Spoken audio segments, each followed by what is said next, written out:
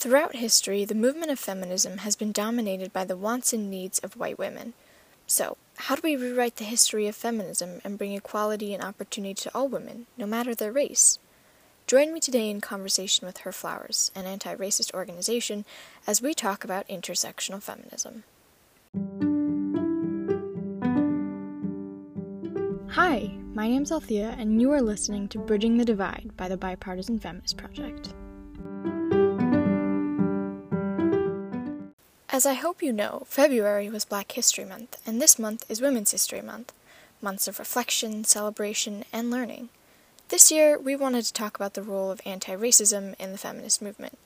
Women of color have been consistently removed from the feminist narrative and disregarded completely. Their concerns, their beliefs, and their voices have been consistently silenced throughout the history of feminism. Because white, middle-class women tend to only experience oppression through sexism, it's important to open up the conversation to those who experience feminism in other ways. By only validating the experiences of a small portion of the feminist movement, we are preventing further unity, cooperation, and progress on behalf of all women. During the second wave of feminism in the 60s and 70s was when Black feminism began to take a clearer center stage in the world of feminism. With feminists like Angela Y. Davis, Betty Friedan, Audre Lorde, and many, many more, the feminist movement began its reckoning with its racist past.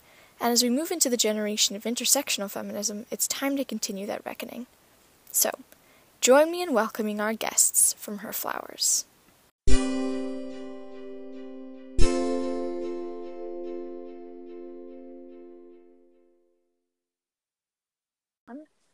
Hello and welcome, everyone. We have three special guests here with me today, Julie, Ava, and Daniela. Could you guys just introduce yourselves a little bit, say what you do at Her Flowers? Sure. So, my name is Daniela Miranda. I am a researcher and community psychologist, and I am one of the co-founders of Her Flowers. Hi, I'm Julie Goldberg. I'm a therapist in Denver, and I'm also a co-founder of Her Flowers. And Danny and I are best friends from college. We went to Boston University together. And I'm Ava Barish. I'm a high school senior from Denver, Colorado. And I was, I guess you could say, one of the founding members in Her Flowers. And I've just been a team participant since then. And thank you so much for having us. Yeah, absolutely. I'm so excited to get into this. First up, could one of you just give us a brief introduction into what Her Flowers is and what you guys do?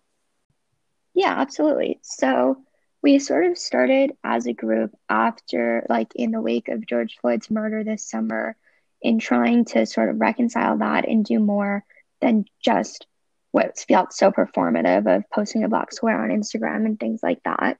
So over the summer, we had sort of an introductory workshop to sort of familiarize ourselves with some of the terminology and things like that surrounding conversations of race and privilege and related topics. Since then, those groups have continued, but we've also had more of just discussion groups to talk about issues related to race, but also using an anti-racist lens to look at other issues in our society beyond just police brutality and things like that. And we've also coupled with that a lecture series from some experts about different issues, trying to maintain that anti-racist lens so that we're able to have a better understanding of these issues we want to see change on and lead and participate in productive conversations surrounding those. Yeah, it started actually as a one-time workshop. So Ava attended our first workshop. We're like, okay, we're just going to meet one time, talk about these things. Maybe we'll offer this workshop multiple times to young girls across the country. It was such a nice space, and there was a sense of community and connection and really great conversation that people were saying, hey, we want to keep doing this. So we kind of shifted our focus from a one-time workshop to an ongoing group. So we meet once a month now with the Her Flowers teams, and then do the other stuff that Ava mentioned as well. As Ava was saying, it started last summer in the protest, but really it was almost a personal project between Julie and I, in the sense of we were trying to figure out how to process everything going on. I'm based in Spain, so for me it was just really hard and frustrating to feel like there was nothing I could do. I was in a very intense lockdown. So the moment I could go on a long walk, I would call Julie and we would just really reflect on everything and think of our childhood and what we actually knew. And both of our professional lives have always like led to social justice issues. But I think during that time, it was figuring out like what was our role in it.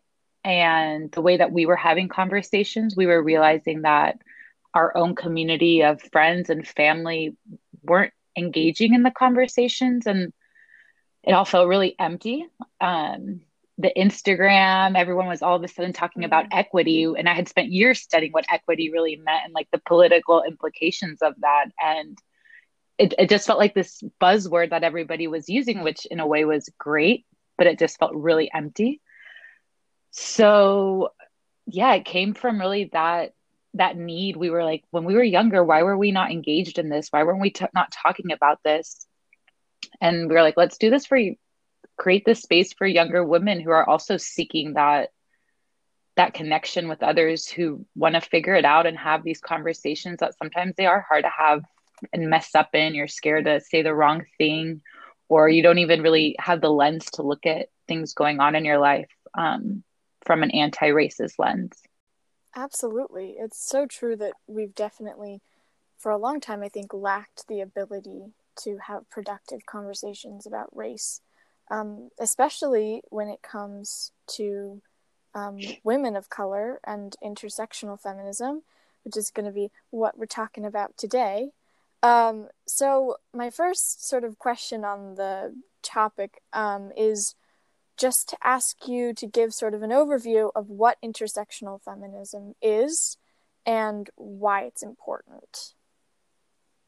So I think intersectional feminism, it's really rooted in the concept of intersectionality, which is sort of a sociological concept that says that we can't understand someone's unique experiences as just the summation of different identities they may have. So we can't understand the experience of what it's like to be a Black woman by just adding together the experience of being a Black person and being a woman, because there's sort of a unique experience at the intersection of those identities.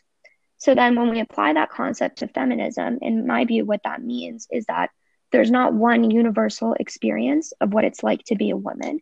And the experience someone has as a woman and what surrounding oppression they may face as a result of that varies depending on what other identities they have. So in trying to advocate for equality or for equity for all women, what that means will be different for every woman depending on their other identities.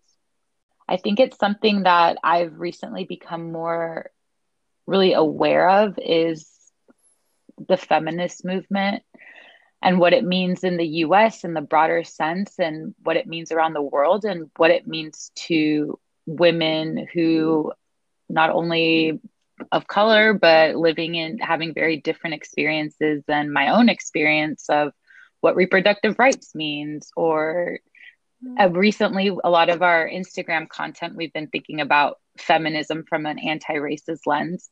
And I recently just learned different names of Indigenous suffragists that I had no idea. And so during the suffragist movement, white women were finally getting the access to vote, but there were Indigenous women who weren't even considered citizens. So we're talking about people who are dealing with very different rights.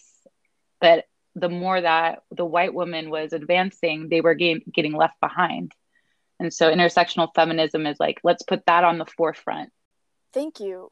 And you kind of touched on this a little bit already, and in the way that you've learned so much more about feminism in general, but why is it so important to consider ourselves intersectional feminists? That question almost made me laugh. Because it's like, in my head, I'm like, how could I not? Once I know about this concept and I understand the world as being complex and diverse and having multiple identities, it's really hard. It's not even like I think of myself as an intersectional feminist. I just am. That is just a lens that I use. And as a therapist, like people are complex, and they have more than one identity, and they have more than one story, and they have multi generations of stories as well. It's not just their story that they're bringing in. Like intergenerational trauma is real and plays a part into the cultural narrative of today. So there's just so many different pieces that play a part into who a human is, that I think it feels almost like a little reckless not to apply an intersectional lens to understanding racism and feminism. Yeah, I want to hop onto that idea. Just thinking of being an intersectional feminist also means from a privileged position, you're sharing resources and actions with other women. If not, I mean, I keep thinking of examples from my experiences. I work with a minoritized group called Roma here in Spain, and one of the Roma women who I work with her, and she asked me, she's like, "Why to be a feminist do I have to be like you?" I'm like, "You don't have to be like me." She's like, "I want to get married young. It's important to my community. I can't get an abortion in my community. It's not looked upon." And for her to think that she can't be a part of feminism because of that, we're completely cutting off ties of having like a support system and allies to help. Know that you have other resources and that we will support you if that's what's important to you and that's what you value. Yeah. I was just gonna say, like what Danny said, I think for me, this idea of intersectionality, I guess maybe unlike what Julie said, like can be hard to recognize that like what I think feminism should look like, what I think an equal world should look like, and how I think we should get there, that's like not necessarily the same as what all women think and feel. And so this intersectional approach is important in recognizing that like what those views I have, like that's very influenced by my own identities, but I need to recognize that like that experience is different for other women, and to really like engage with feminism truly and like create the world that I want to see, I need to recognize that like what that means is different for a lot of women. And maybe like the world that I want to see isn't exactly like what that perfect world that we should be striving for is. Yeah, absolutely. That's one of the biggest myths, I think, and one of the biggest barriers to feminism being more bipartisan is that there's a misconception that there's only one way to be a feminist or to look like a feminist or to act like a feminist, and that it requires you to hold certain ideas or to just to act in a certain way or to even just have a certain identity to be a white middle-class woman. And I'm really glad that you guys brought that up because it's so important just to the feminist movement in general, having any kind of power, that we accept there are different ways of expressing feminism. Julie, go ahead. Sorry. No, that's exactly what I was going to say. It's a conversation that we've been having a lot, Danny and I, of like, okay, this is what feminism is to me, Julie, as an individual, but what does it actually mean to other women in other areas? For instance, like I live in Denver, and it's a very urban, progressive community, but just on the outskirts of Denver in the suburbs, the narrative is really different. And I need to remember that and not have the assumption that everyone's coming to the conversation with the same understanding, the same vocabulary, but also, like Ava saying, the same desires or the same goals. What I want for feminism and what feels good for me isn't what feels good for everyone. And that's, I think, really important to remember. Absolutely. This is sort of jumping a little bit off of that, but over the last couple of months, as you guys have, built this organization and reflected a lot on what it means to be a feminist, as you were saying, how has it changed the way you feel about feminism in your personal life? For me, taking on this, starting Her Flowers has just like to stop and really think about the things that I'm saying and question my beliefs and why I have them, and how I like navigate the world and my relationship with other women, not only at work, but even with friends and family, my mother. And I think that it's like having this sense of empathy where we're not all coming from the same point of view. I think that Her Flowers has really provided me with that space, and this idea of intersectionality as well. I think for me, I think like there's a distinction between feminism as a concept and just wanting equality, and then feminism sort of as a movement. And I've sort of touched on how that's changed my idea of feminism like as a concept, but it's definitely this sort of intersectional approach has sort of provoked me to be a little more critical, particularly of the feminist movement and of feminism in history, in recognizing that, these women who I look up to and are so inspirational aren't perfect and had flaws. And that, there were issues within that movement in not including all people, in not embracing all identities, things like that. And I think it's just really important to have that recognition that like I can still be a feminist while also recognizing that there are problems in feminism and the feminist movement hasn't been perfect.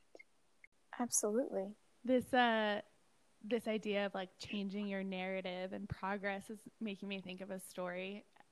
Danny and I were college roommates and we shared a bathroom, and this memory is just like drilled in my head. I can't remember which one of us was shaving our legs in the bathroom, but one of us was shaving our legs and we're like, I could never be a feminist. I like shaving.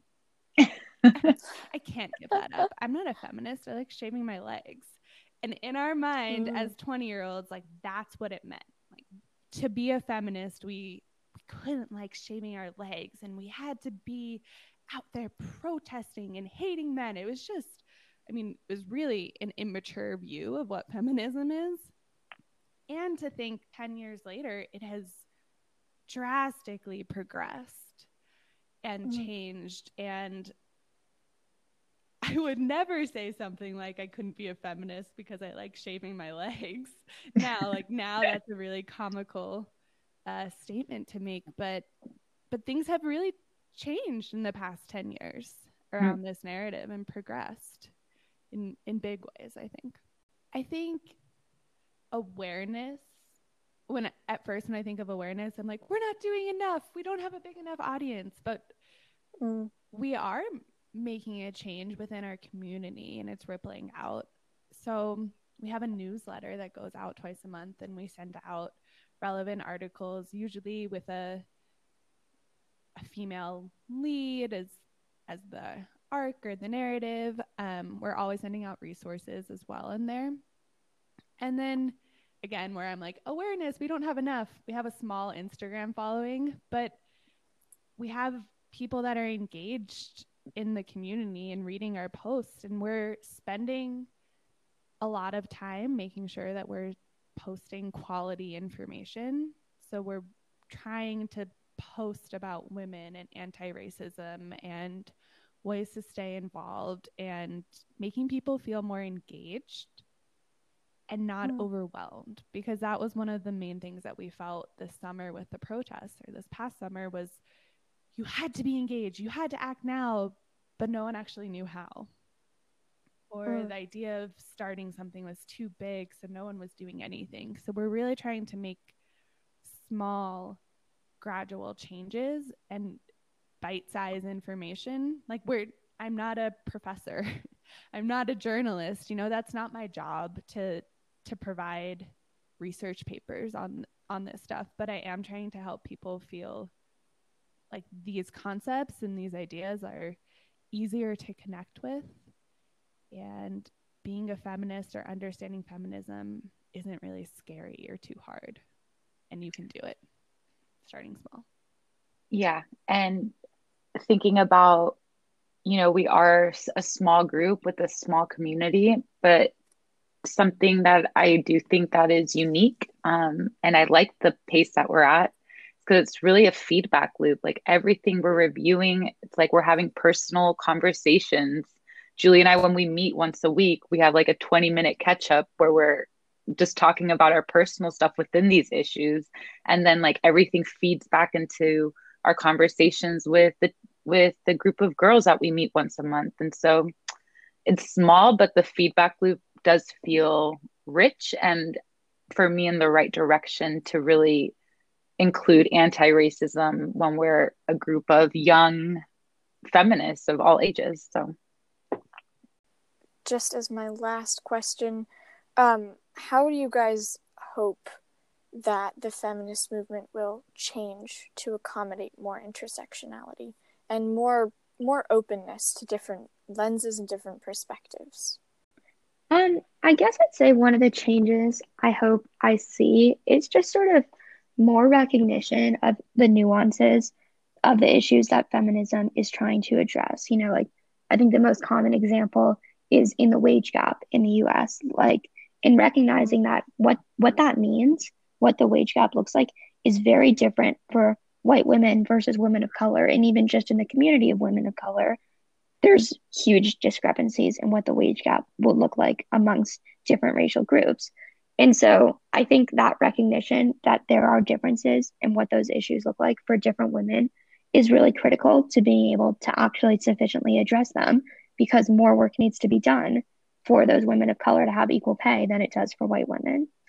And then secondly, I'd like to, like I mentioned, I'd like to see more people being a little more critical of the feminist movement in just recognizing when things have gone wrong, when there's been exclusion, whether that's historical or whether that's happening right now. You know, there's no way to really change that without first recognizing it. For me, it would be to see solidarity across different types of movements. To see women of color across movements come together and really inject this perspective in all sorts of social agendas today. One thing that Danny and I have talked a lot about is some of the most like hatred or judgment that we've both felt has come from other women. And so, yeah, to go on those themes of like inclusivity and applying a critical lens, like not having an assumption that if you're a woman, you have these beliefs, and if you don't, something's wrong with you and you should be called out and you should be judged. Like applying kindness and compassion and community to the feminist movement to make all women feel included and not ousted or judged if they don't have the same beliefs as the woke mainstream. Thank you. I've really appreciated talking with you guys today. It's really enlightening to hear a lot of the different perspectives you guys have on intersectionality and what it means to better understand feminism from different perspectives. And I really do hope that your hopes for the feminist movement are realized and that more people can understand the nuances of what it means to be a feminist.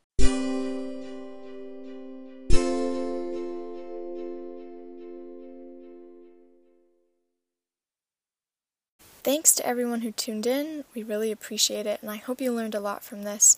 And please go check out Her Flowers. They're an amazing organization, and there's so much to learn from them. See you guys next month.